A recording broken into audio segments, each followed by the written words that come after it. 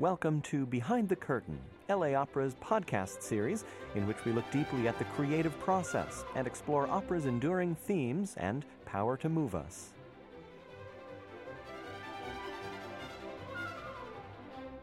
I'm Gail Eichenthal of KUSC, delighted to be sitting down with the president and CEO of Los Angeles Opera, Christopher Koelsch, to talk about an amazing upcoming season, 2019-2020. How did you put it together? What's the overall philosophy? Well, it's a delight to be with you always, Gail, so thank you very much for having me. There are a couple of central ideas, the greatest of which, of course, is variety. It's almost impossible for us to be encyclopedic in our survey of this wonderful art form in any one season, so we seek to be emblematic of it. And we keep a couple of key principles in mind. We want to be able to offer illuminating productions of the unquestioned masterpieces in the canon. We want to be able to keep expanding the idea of what actually is canonical by offering illuminating productions of repertoire that people may not know as well as those core masterpieces. And then I think we consider it to be of equal importance to make sure that we're invested in the artists who will forge the future of the art form. So that kind of chain of stewardship is really important to us. You always want to span as many languages as possible. We have 4 represented in our 1920 season. And I think you want to span a representation of the art form at its best. And so we're really proud of the fact that we're spanning about 240 years of music in next season, all the way from Handel and through Matthew Aucoin. Matthew Aucoin, you're quite young and remarkable artist in residence. Yeah, we're very proud of our association with Matthew. As many of you know, he was declared by the MacArthur Foundation to be an official genius now. So we're quite proud of his association with us and of his work for us. We're actually extending his residency for a 4th year to encompass his activities in our 1920 season. We'll get to what we're going to hear of his in a bit. Wanted to start with your first production of the year, the incredibly lovable La Bohème, but in this case, a new production.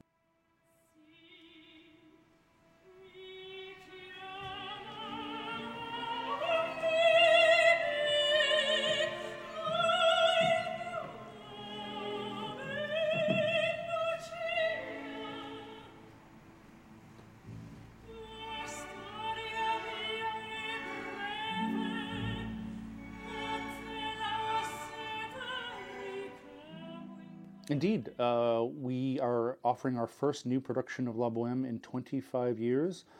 One of the pleasures of my job is that I get to see a lot of productions of a lot of repertory, and I've seen a lot of bohèmes over the last 25 years, and I've often found, if you'll indulge the institutional pride a little bit, that ours was nearly perfect, so the decision to replace it is one that we take very seriously. So in this case, we are very, very pleased to be able to collaborate with Barry Koelsch, a director that I believe is one of the finest working in the operatic genre today. Barry's work is so grounded in very clear musicology that his interpretations are always novel and fresh, but also have incredible fidelity to the nature of the story. So we're really pleased to be able to do that.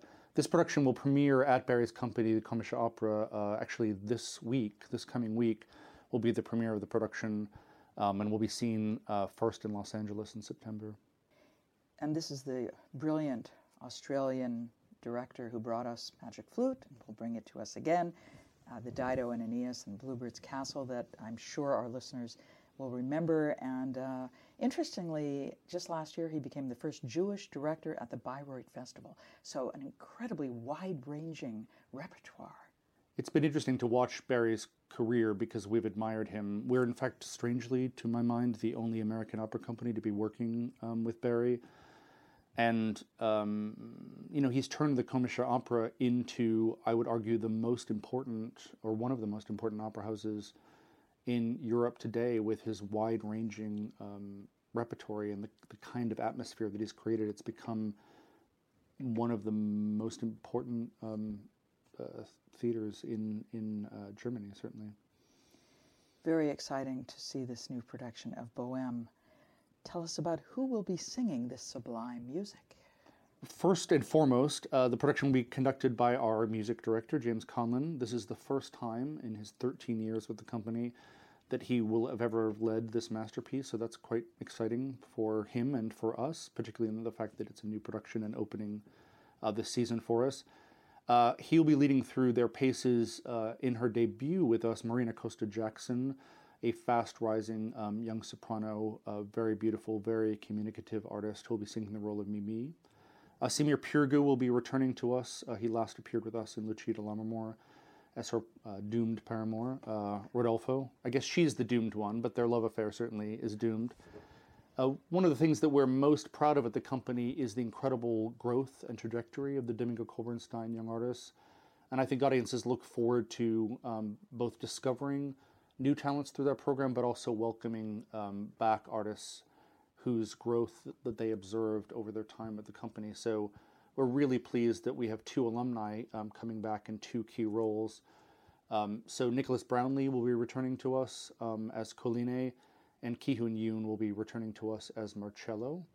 And they will be joined by Erica Petrocelli, a current member of the program in the pivotal role of Musetta.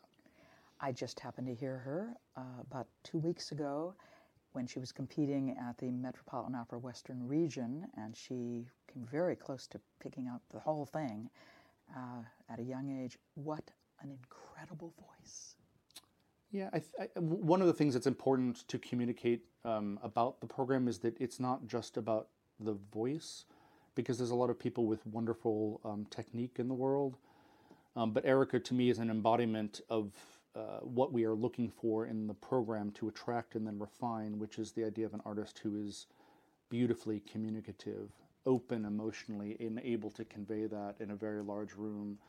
And Erica is one of those artists who is able to kind of channel and then hyperbolize and project that emotion. So that'll be a wonderful journey for audiences to trace her on in that pivotal role of Musetta, which goes through such a emotional roller coaster over the course of that evening. A name I think will be very familiar to opera audiences everywhere within a few years. Indeed. Tell us a little more about the production. So, as I said, the production has yet to premiere, but the central idea is that Barry is returning to the source text that inspired Puccini, so the Mugere novel. So I think that what audiences will see on stage is maybe a little bit more kind of photoreal and a little bit more gritty than the romanticism of most Bohème productions. And the scenic environment is based on daguerreotypes, which of course were a photographic technology that were developed concurrent with the premiere of Bohème. One thing I'm really looking forward to is the Café Mamousse scene. Will have a kind of hallucinatory aspect. It is kind of a wild fantasy of a bohemian artist's idea of what success as an artist might constitute. And so I think it'll have a kind of fantastical surrealist edge that will again reinvigorate this most familiar and most beloved of tales. That's September 14th, opening night, to October 6th, a new production of La Bohème, directed by Barry Koelsch. Later in October, something we haven't seen before at LA Opera, for sure, and that is the majestically beautiful Light in the Piazza, a musical by Adam Guttell and Craig Lucas, featuring one of the great artists of the century. The one and only Renee Fleming.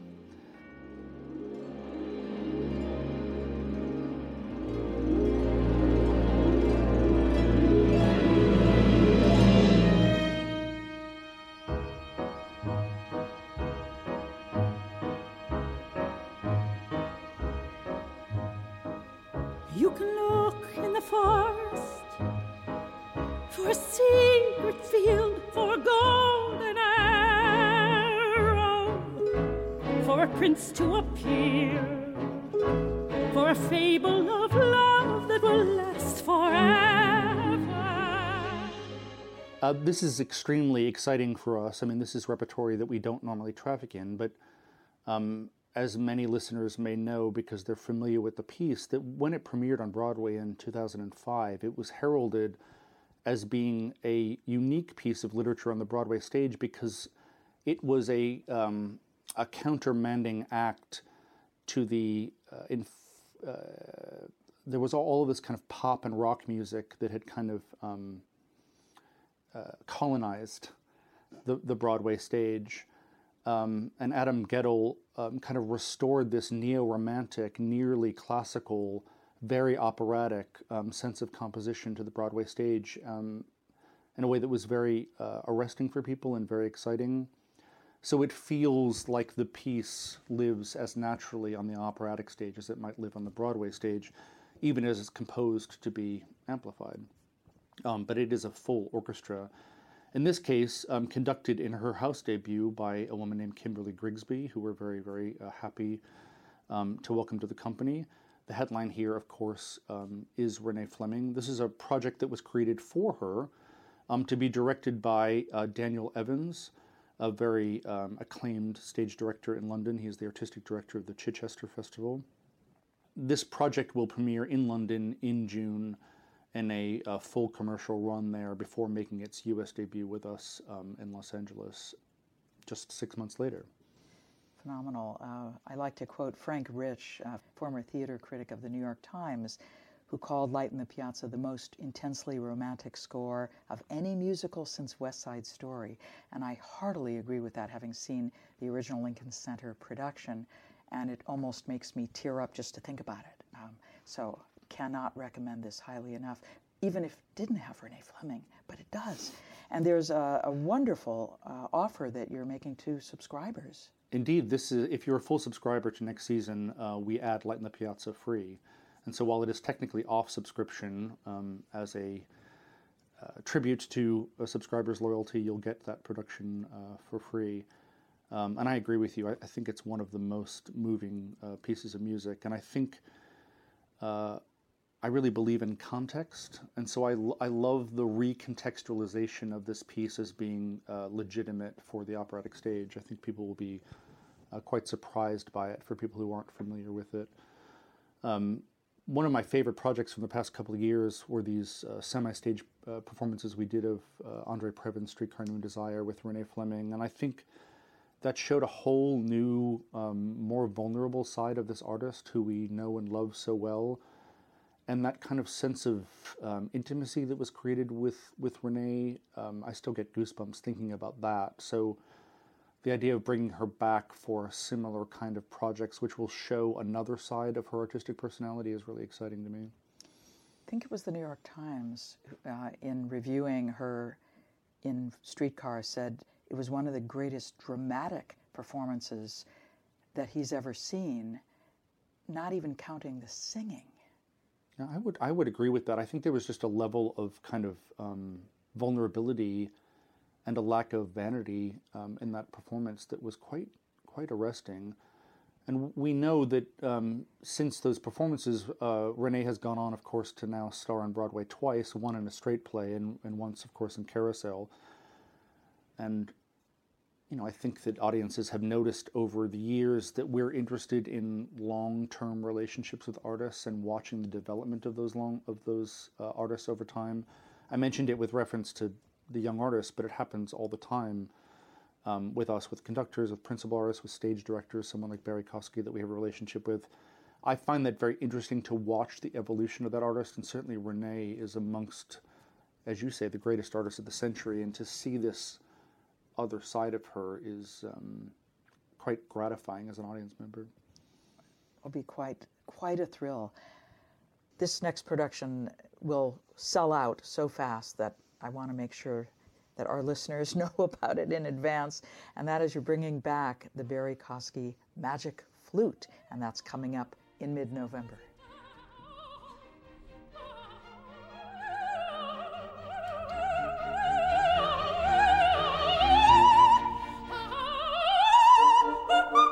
Oh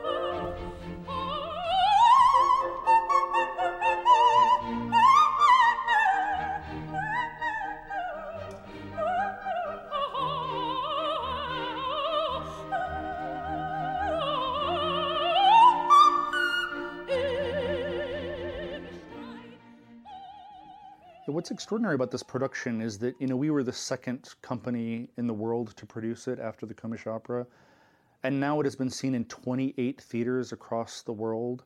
I mean, in some ways, it's become the definitive production of Magic Flute for an entire generation. And to your point about it selling out, I mean, it is reliably a wonderful entry point for audiences into the world of opera because it is so visually astonishing. And the fact that we provide a first-rate musical reading of the piece, of course, is just, in this case, icing on the cake. So these performances will be co-led, the first 4 performances by our music director, James Conlon, and the last 2 by our resident conductor, the wonderful Grant Gershon. One of his favorite pieces of repertory, by the way, is Light in the Piazza, so he was disappointed that schedules did not allow him to lead those performances, so he shares your affection for that piece. A wonderful series of surprises and debuts in the cast here. A young tenor named Bogdan Volkov. I heard Bogdan sing performances of Eugene Onegin in Aix-en-Provence last summer. Maybe you heard those as well. An astonishing young tenor. He's sung a few small roles at the Met, but this will be the first large assignment in America. He's a major, major discovery. As is our Pamina, Zuzana Makova, another wonderful singer making her U.S. debut with us in those performances. Again, I feel like maybe this podcast is just a series of declarations of institutional narcissism, but I think the company has a wonderful history of introducing audiences to singers who go on to extraordinary careers following their debuts with us. We really like that sense of discovery. Another member of our Young Artist Program, Joshua Weaker, who will at that point be an alumni, will be singing the final 2 performances of Tamino. In a wonderful casting coup, Ildebrando Darkangelo will be making his role debut with us as Zarastro, while Theo Hoffman, now an alumni of the Young Artist Program, will be singing the role of Papageno, while another beloved alumni, So Young Park, who made such a strong impression the last time she sang Queen of the Night for us now 4 years ago, but of course has come back for wonderful performances in Abduction from the Seraglio, in Akhenaten, and Satyagraha, will also be returning for that signature role of Queen of the Night, one of the most difficult roles in the repertory. She's making her role debut at the Met this very month in that role as well. That's exciting for her and for us. Absolutely amazing artist, and of course growing, I'm sure, since 4 years ago, as fabulous as she sounded then. For those who haven't seen the Barry Koski Magic Flute, it's a multimedia experience with hand-drawn, amazingly charming and delightful animation. And the singers, the live singers, interact with the animation in ways that are mind-boggling. And I would imagine it's very challenging for the conductor to keep everything straight. Not that it isn't normally challenging for a conductor. It is. I mean, the secret, frankly, is that the cues of each animation section are long enough to be able to accommodate wildly different tempi in the pit. When you talk about 28 different theaters have produced this work, it would be next to impossible to imagine that a conductor not working on a click track would be able to keep up with the animation. So they built this ingenious system which does not require that the conductor do so, but there's a kind of there's an amazing actual amount of leeway within the projection cue, and they're all kind of layered. So from the audience's point of view, it's totally seamless, but it also means that the operatic experience is, again, entirely dependent upon the reading and leadership of the conductor, which is, frankly, as it should be. The larger challenge really is for the cast, because they are interacting with animation that they can't themselves see. So the rehearsal process is really that of almost like a choreographer setting work upon a dancer. There's an incredible amount of precision that is required and concentration that's required on the part of the singers. And it's another factor that you need to keep in mind when assembling a cast, to make sure that you're working with artists who are interested in that kind of discipline. I often say that, singing a full-length operatic role is nothing short of superhuman. So in this project, we've added, another set of challenges before them, and so that's, that can be a bit of a Sisyphean task. But actually, that positive feedback loop that you get from an audience when they respond to the production is very gratifying for singers, and so actually we have always had incredibly positive feedback from the cast about the project. Yeah, it's definitely an extra layer of challenge in just the way you move around physically. But as you mentioned, an incredible introduction to the art form for kids and for adults who perhaps haven't yet fallen under the spell of opera. This will grab them.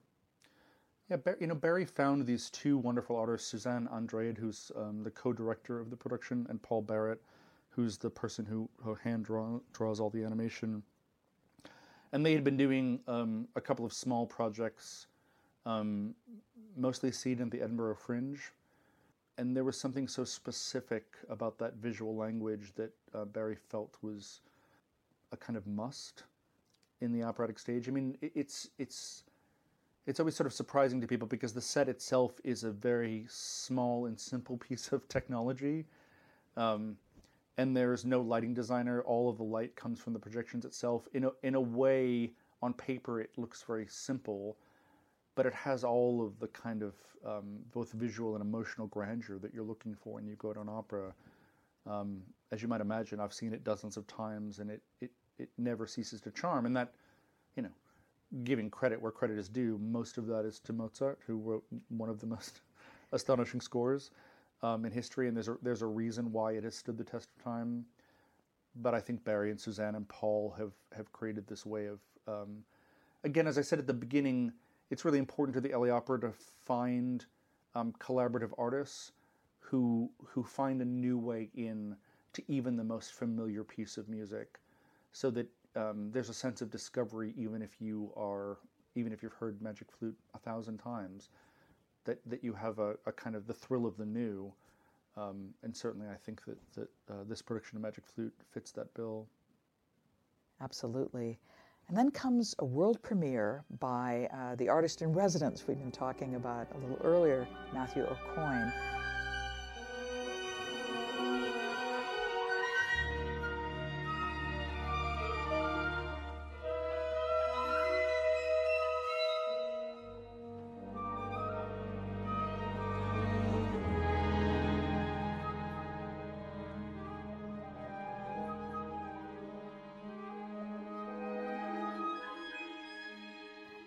Talk about Eurydice.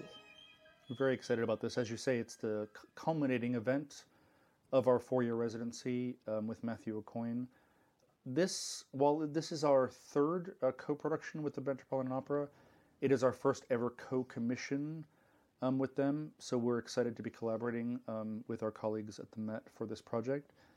This is an adaptation of a Sarah Ruhl's play of the same name, and Matthew and Sarah have been collaborating on the libretto for this project, which has been in development now for even longer than the period of Matthew's residency. What we're excited about is it takes something very familiar to people, the myth of Orpheus and Eurydice, and kind of turns it on its head and refocuses the narrative on Eurydice, her plight, her emotional journey, her escape, her return, her relationship with him. It is very focused on this character that has kind of been obfuscated to us, her emotional journey. Matthew has written a series of pieces based on the Orphic myth. He was interested in exploring this further. I mean, this is a subject that has fascinated composers for hundreds of years. And Matthew wanted to turn his attention to this idea, but through a very different lens. And so he came to this extant text, Sarah's play, in a beautiful, I would say this was by design, but frankly it was by coincidence, but is a very happy coincidence indeed. The production will be directed by Mary Zimmerman.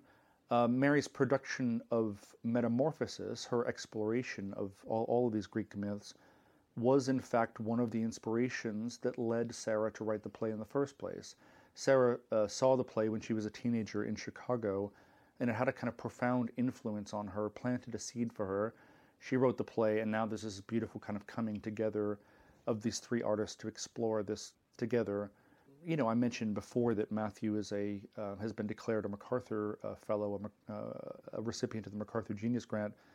That's an honorific that was also bestowed upon both Sarah and Mary. So if you're looking to gild the lily, you could do no better than having three officially declared geniuses working on the same project. So we're very, very excited about this. Obviously, we really believe in Matthew's compositional voice, and we're really, really thrilled to welcome both Sarah and Mary into the company for the first time. Genius cubed. Indeed. Almost scary. Yeah. Well, it sounds amazing. Who plays Eurydice? So we've assembled a wonderful cast for the project. We're very thrilled to welcome back Danielle Denise to the company. Danielle made her professional debut with the LA Opera at the age of 14 in a project for education and community engagement programs, and amazingly has not appeared on the main stage since. So we're thrilled to have her back to the company. The piece is hardly a dramatic monologue, but so much of it rests on her shoulders. So she is the principal character and the principal focus. In this case, Orpheus is a supporting role, and will be sung in a house debut by Joshua Hopkins. Orpheus has a double in this composition. There's his earthbound self, and then there's his self that is inspired by his muse, Eurydice. In that moment of inspiration, the role is sung by a countertenor. So we're pleased to welcome back John Holliday, who made such a big impression on our audiences in that wonderful Dido and Aeneas. John is coming back. Rod Gilfrey, a wonderful friend of the company. We're about to do a big project with Rod and David Lang at the Theater at the Ace Hotel later this month. Rod has been on our stage from the moment of inception, because of course he was the herald in that production of Otello, and he's sung 46 roles with us over the last 33 years. So to welcome him back onto the main stage in this pivotal emotional role of Eurydice's father is really a thrill to us. And Barry Banks is returning to the company. He was with us for a lot of the Intartata music we were doing with James.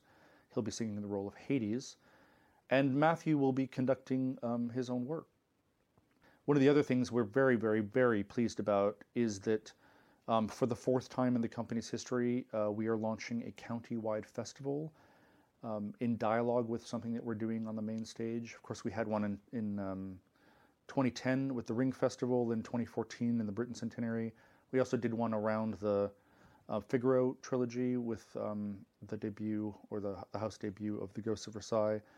So in this case, we're doing one around the world premiere of Eurydice. The festival will be called Eurydice Found.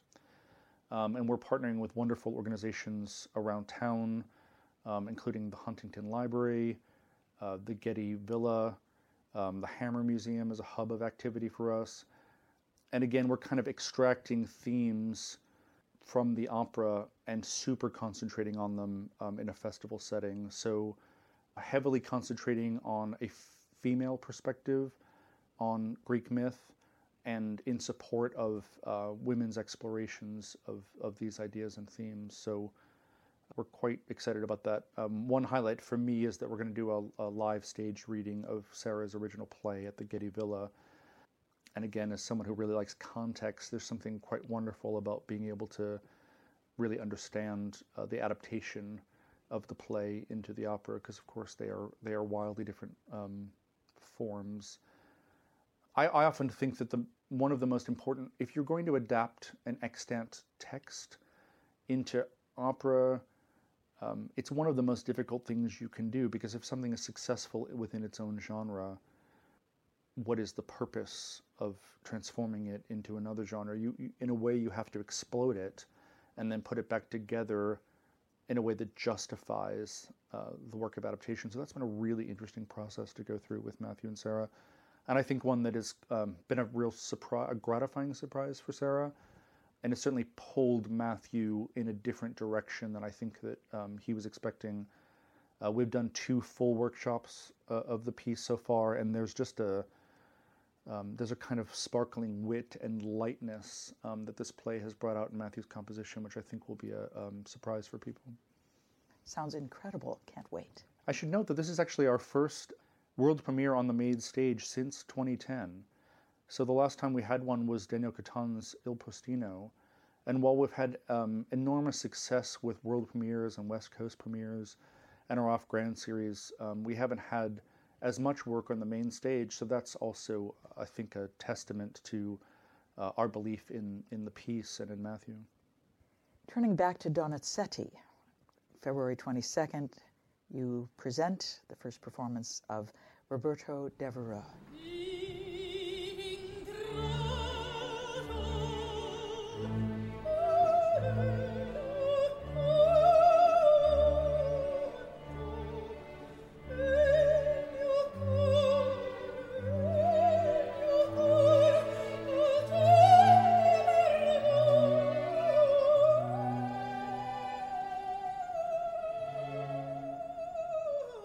Indeed, this is a company premiere for us, and while Bel Canto, we seek to make it part of every season, this is the first work of Bel Canto that we've done since 2015's Norma. Various priorities took place since then, and so we're pleased to return to this kind of home note.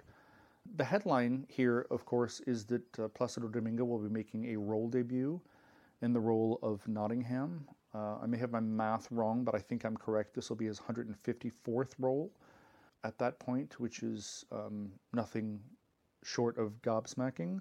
Well, isn't it? It's got to be unprecedented.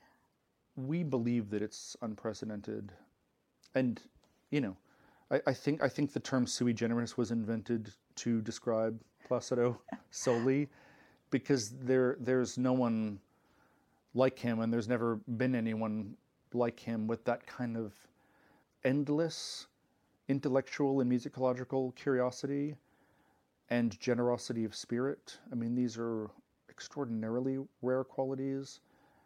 One of the pleasures of working alongside him to curate for the company is this idea of kind of following his muse, because that curiosity has taken the company to so many interesting places and has exposed audiences to so much repertory they wouldn't otherwise have been exposed to.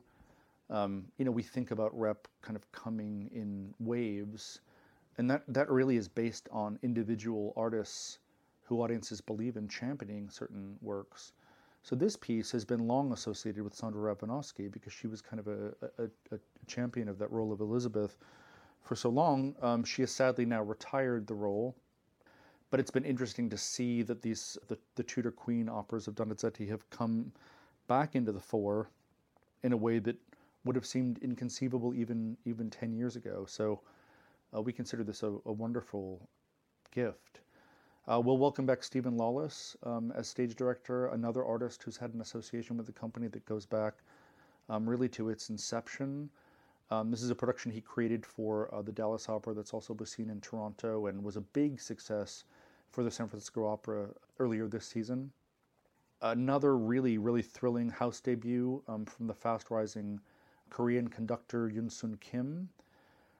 Yoon-Sun was just appointed a principal guest conductor at Houston Grand Opera, and she's done so much work on podiums across Europe. It's going to be wonderful to have her perspective on the podium as well.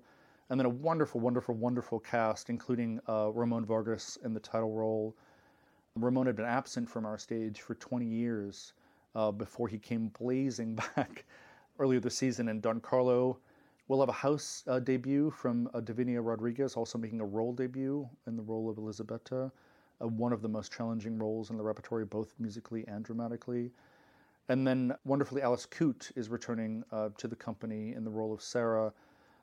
We haven't seen Alice here since Rosenkavalier, which was, I believe, in 2004, so it's been some time, and certainly she's an artist that I have almost boundless admiration for. So all in all, that's really a thrill. And again, if the overall idea of the season is kind of the new, the novel, the undiscovered, this is yet another example because it's a company premiere, as I said. And music that's not that well known, actually. But so ravishingly gorgeous. And such a passionate piece. Yeah, indeed.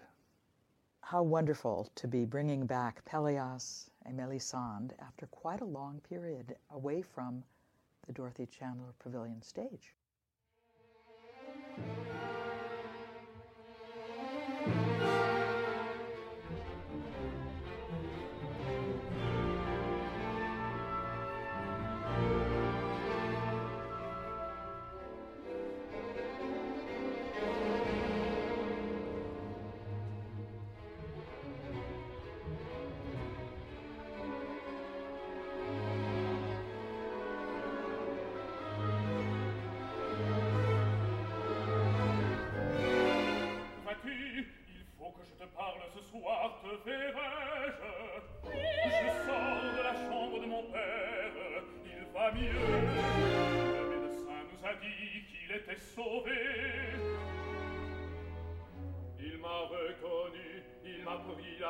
Et il m'a dit de cet air étrange qu'il a depuis qu'il est malade.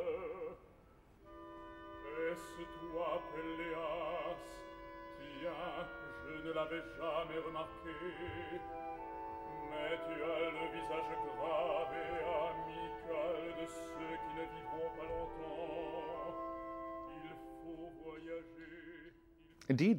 So the last time we did Péléas and Melisande was the same season in which we premiered that new Herb Ross production of La Bohème.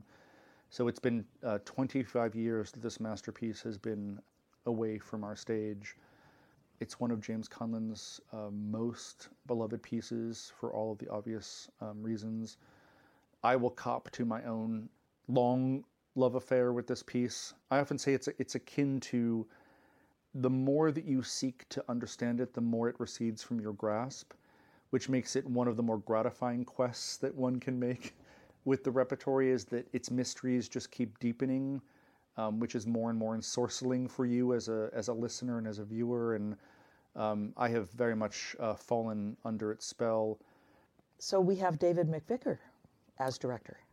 Indeed, and this, which will come as a surprise to people, I think, this is Sir David's debut with the company as director. I think many people who follow opera think of him as the natural heir apparent to Jean-Pierre Ponel, someone with a kind of ravishing, pictorial approach to repertory, that the storytelling is always really, really clear, really, really sumptuous. But the personam regie, the psychological portrait of the individuals, is always really finely hewn and acute, and so it's not just pretty. So I can think of no better stage director for something like Péléas, which, as we say, is such a mysterious work.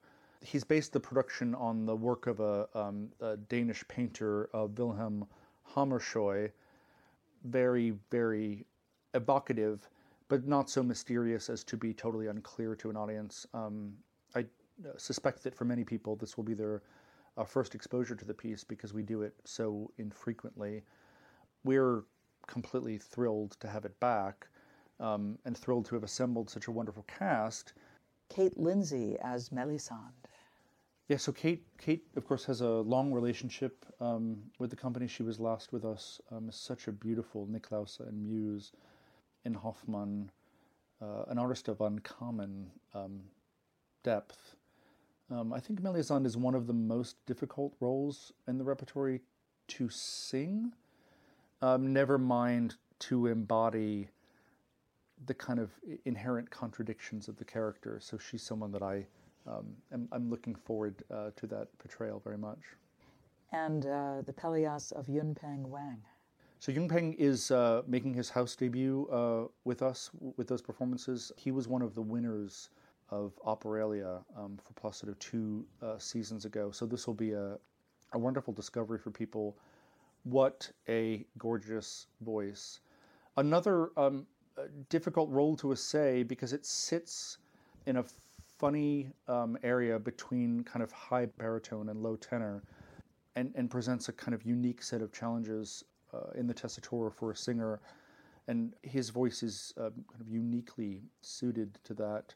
He'll be joined in another house debut by Christopher Purvis in the role of Golode. He made his debut in that role at Glyndebourne last summer. And in another casting coup, we have Sir Willard White returning to the company. Sir Willard actually hasn't been with us for 25 years. He was last with us singing that role of Golod in Pelléas way back in the day, but he's actually returning to us as Arkell in these performances, so we're thrilled to have him back. The sheer beauty of the repertoire this coming season is staggering. We now move on to Marriage of Figaro, and always a very welcome and magical experience. James Gray directed.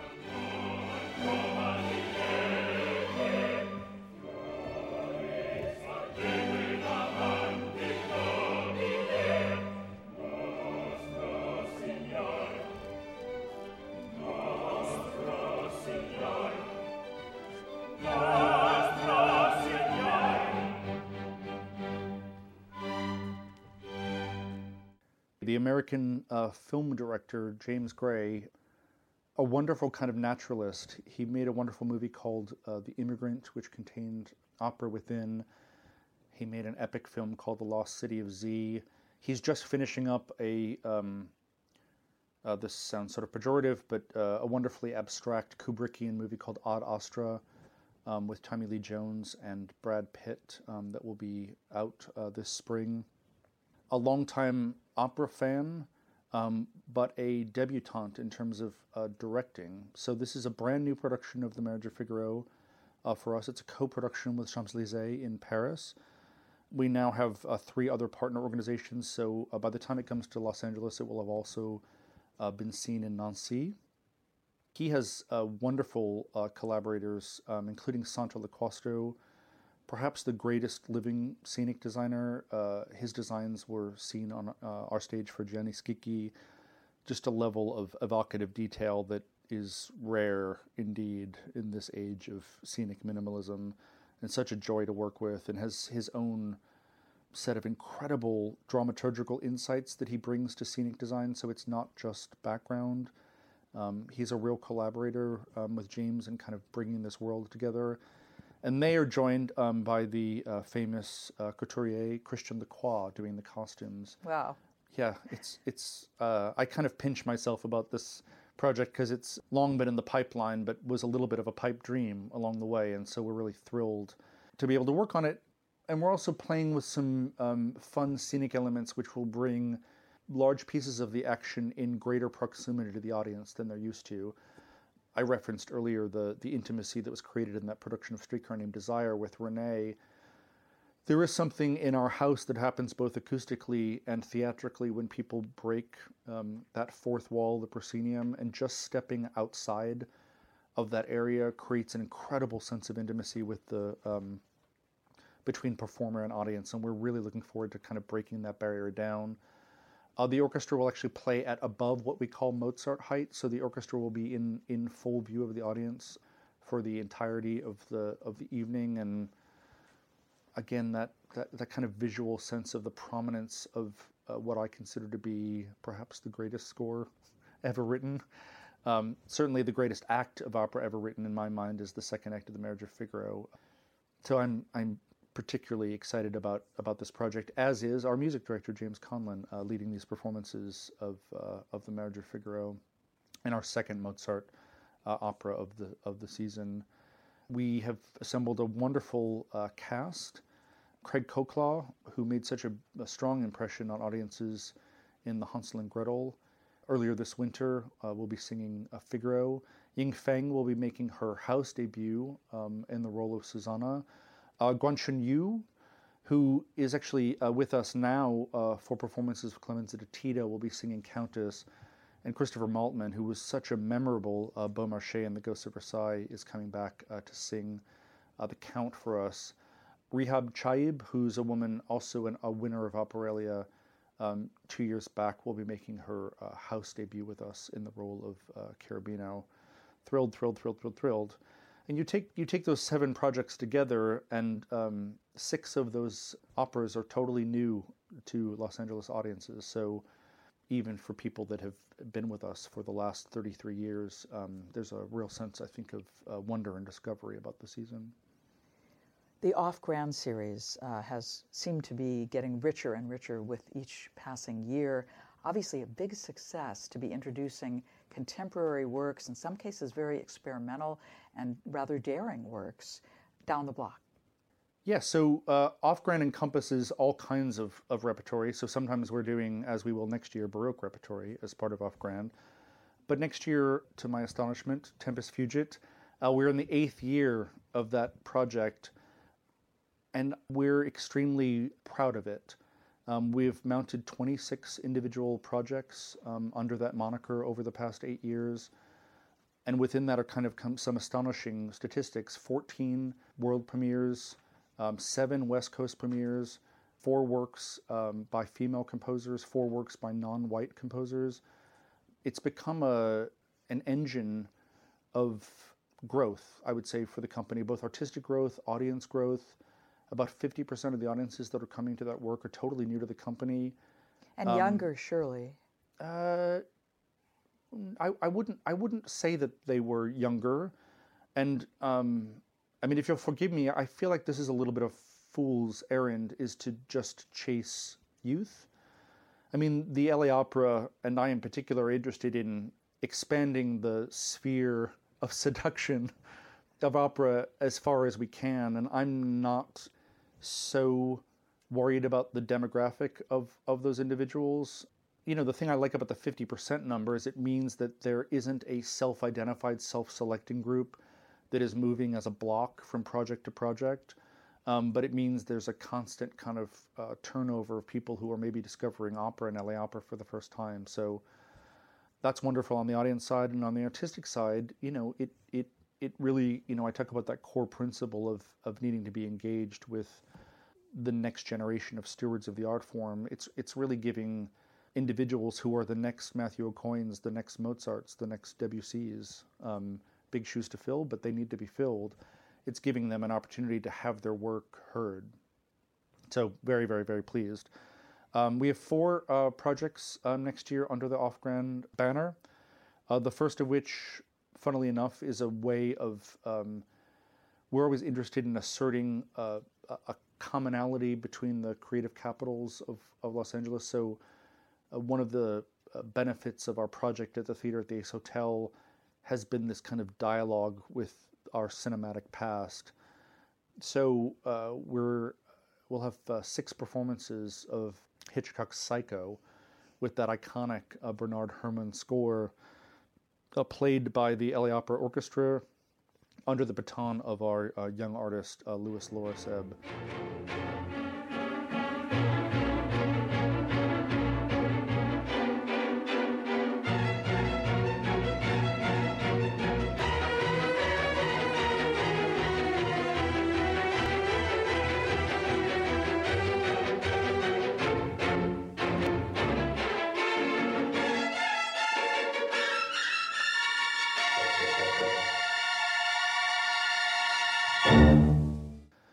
That's the 5th year of that project, and it feels like a beautiful kind of cherry on the sundae of that particular round. It concludes with Halloween, of course.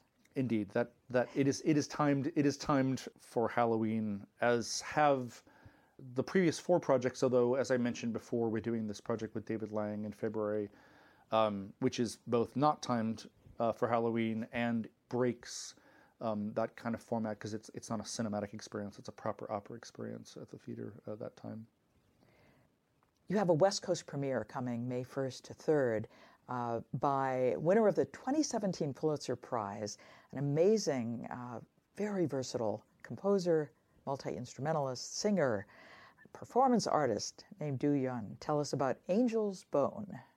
So Angel's Bone is our collaborative venture with Beth Morrison Projects. That collaboration, of course, goes back now, at that point, will have gone back 8 years, because it was one of the founding relationships of Off-Grant.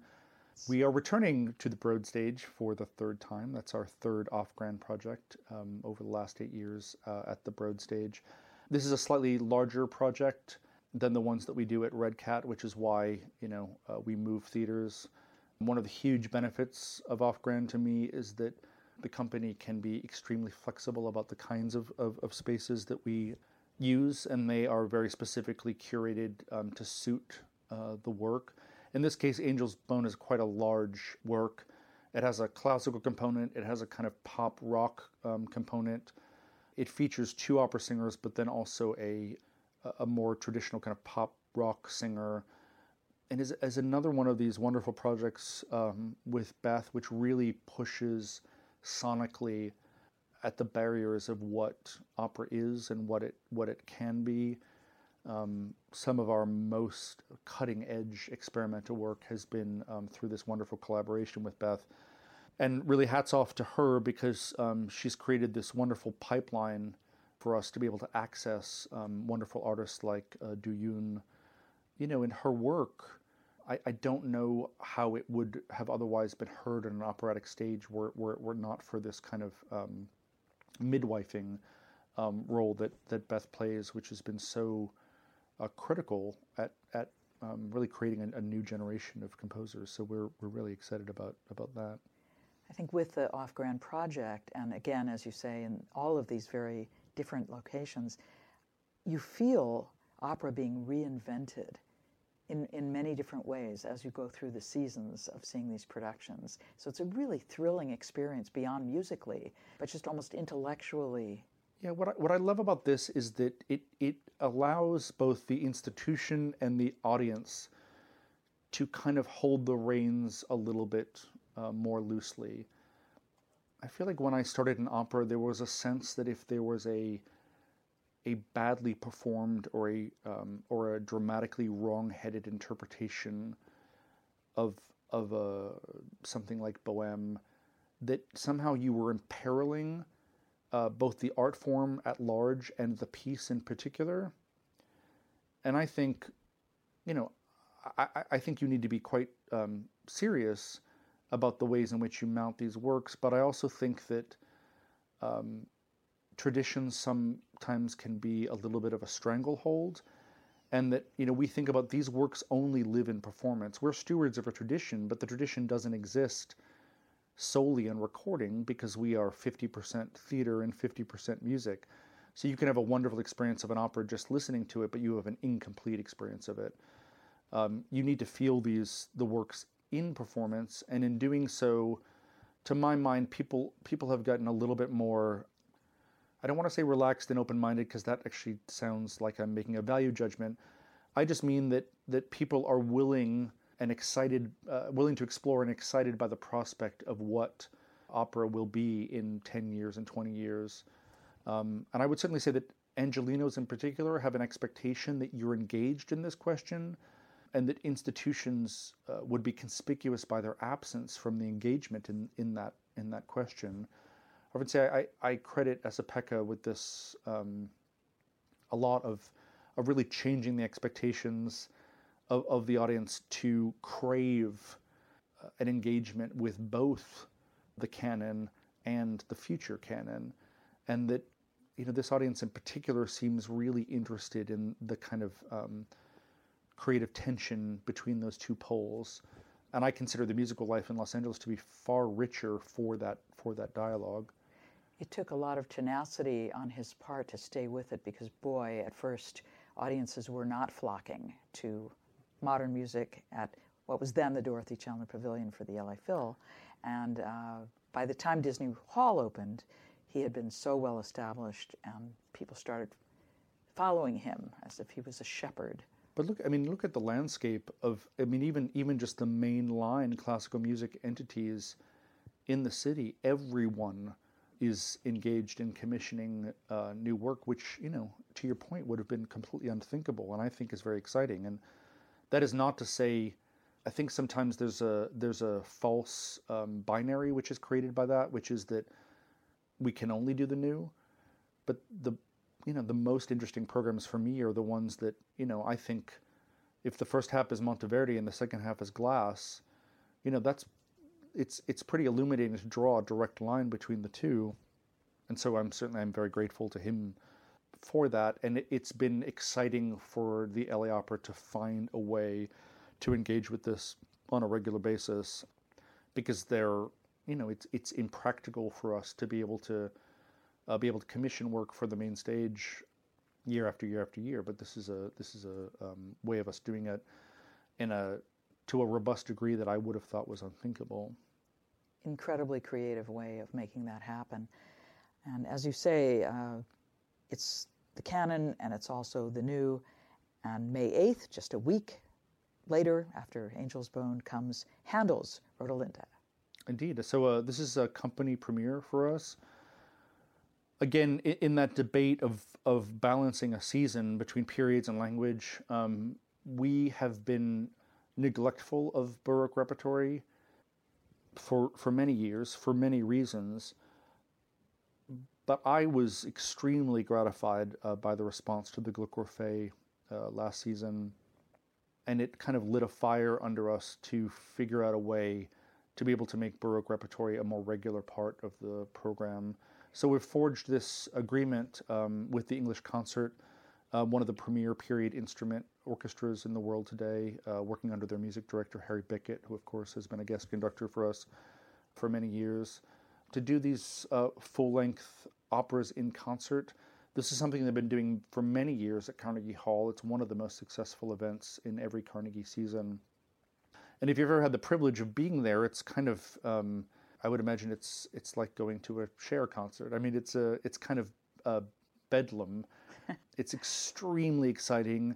First-class orchestra, fantastic conductor, and then he assembles these really, really wonderful casts. In this case, we'll have Anthony Roth Costanzo coming back to the company, and Brandon Siddell and Yeston Davies, one of the premier countertenors working in the world today, in this wonderful concert performance.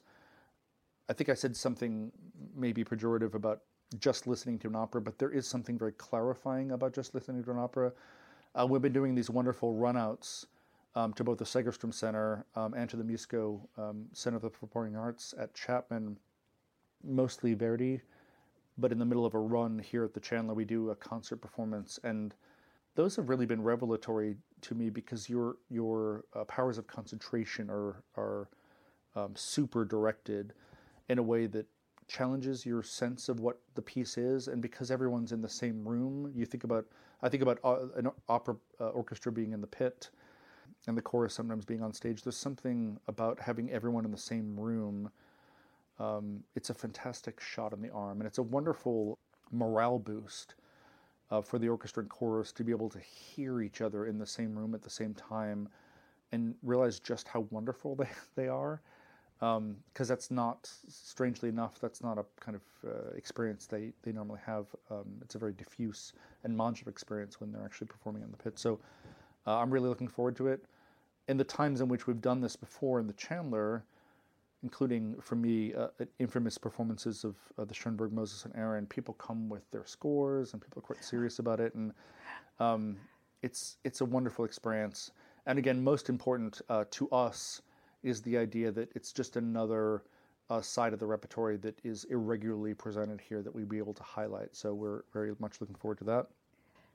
Those of us who saw your gorgeous production of Tamerlano with Placido Domingo will be so thrilled to hear more Handel opera, not as well known and absolutely sublime music, beautifully written for the voice. Yeah, I think it's, I mean, he has many to choose from, but to my mind, this is one of Handel's unalloyed masterpieces. It's a wonderful, wonderful piece of music. There's a recital coming right up in October, shortly after the beginning of the season. Tell us about Javier Camarena. So Javier, of course, a bel canto specialist. He made his house debut with us last season in The Pearl Fishers.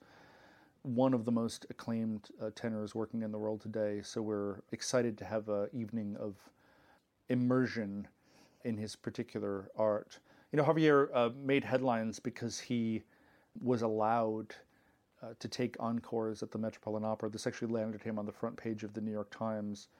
There had been a house ban on encores, and he was afforded... We're talking about during a stage production. Indeed. Which is pretty outrageous. Yes. But it used to happen in the day, right? It used to happen on a regular basis, but there was a house rule against it, which was lifted for him, once in Fide Regiment and once in Barber of Seville.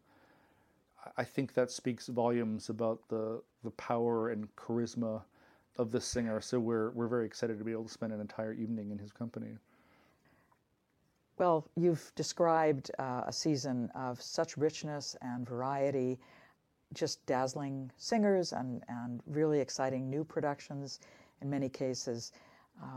How do you get people who may not be regular opera goers to stop scrolling through their feed and maybe eschew binge watching their favorite suspense TV show and just get out and hear live opera? It's interesting, right?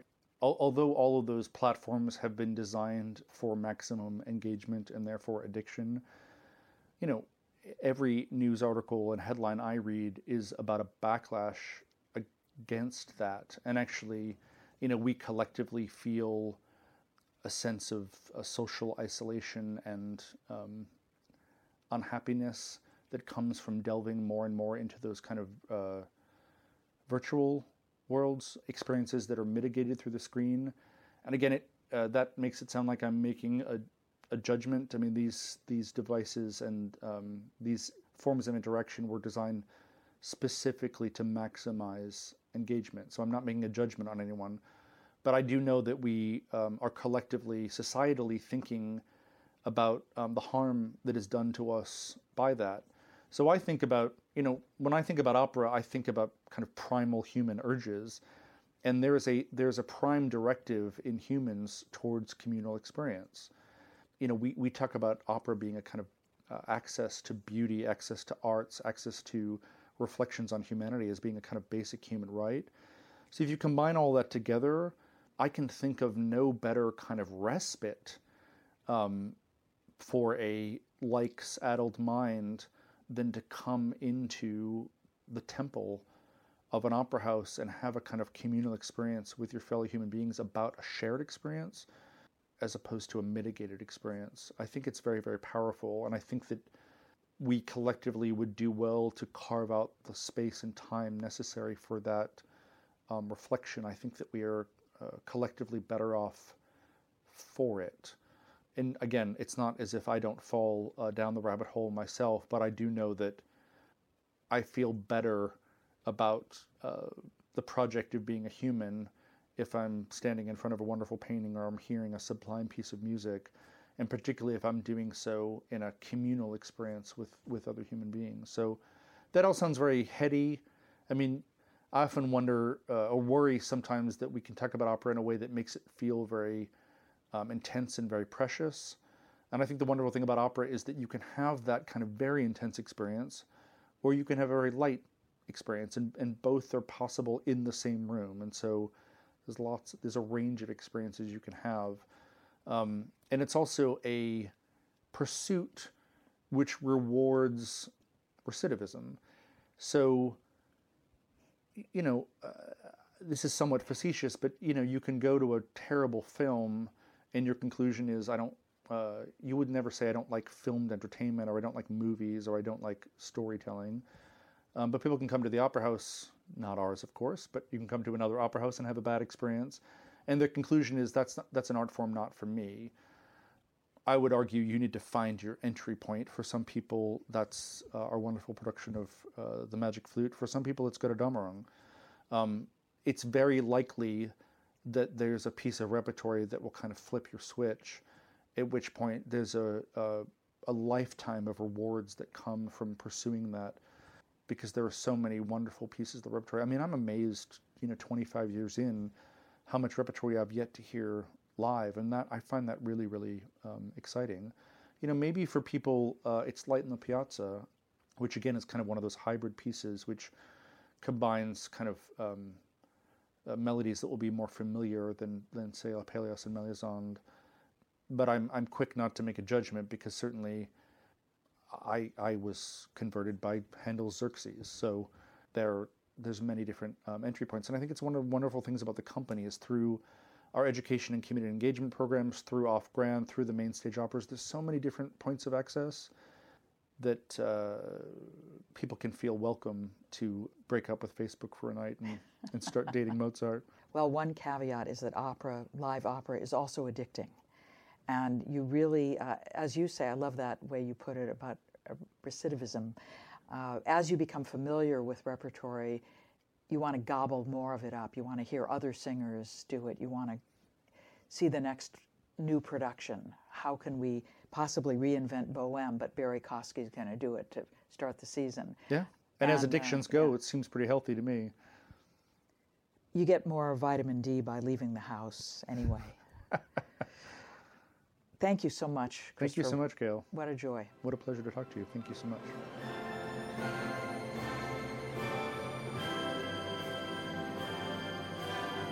You've been listening to LA Opera's Behind the Curtain. Thanks, and see you at the opera.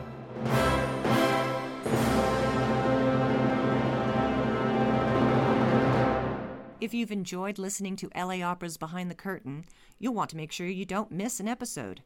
Please subscribe and leave a rating or review on iTunes, Google Play, or wherever you listen. Don't forget to share this with your friends on Twitter and Facebook, and we'll see you at the opera.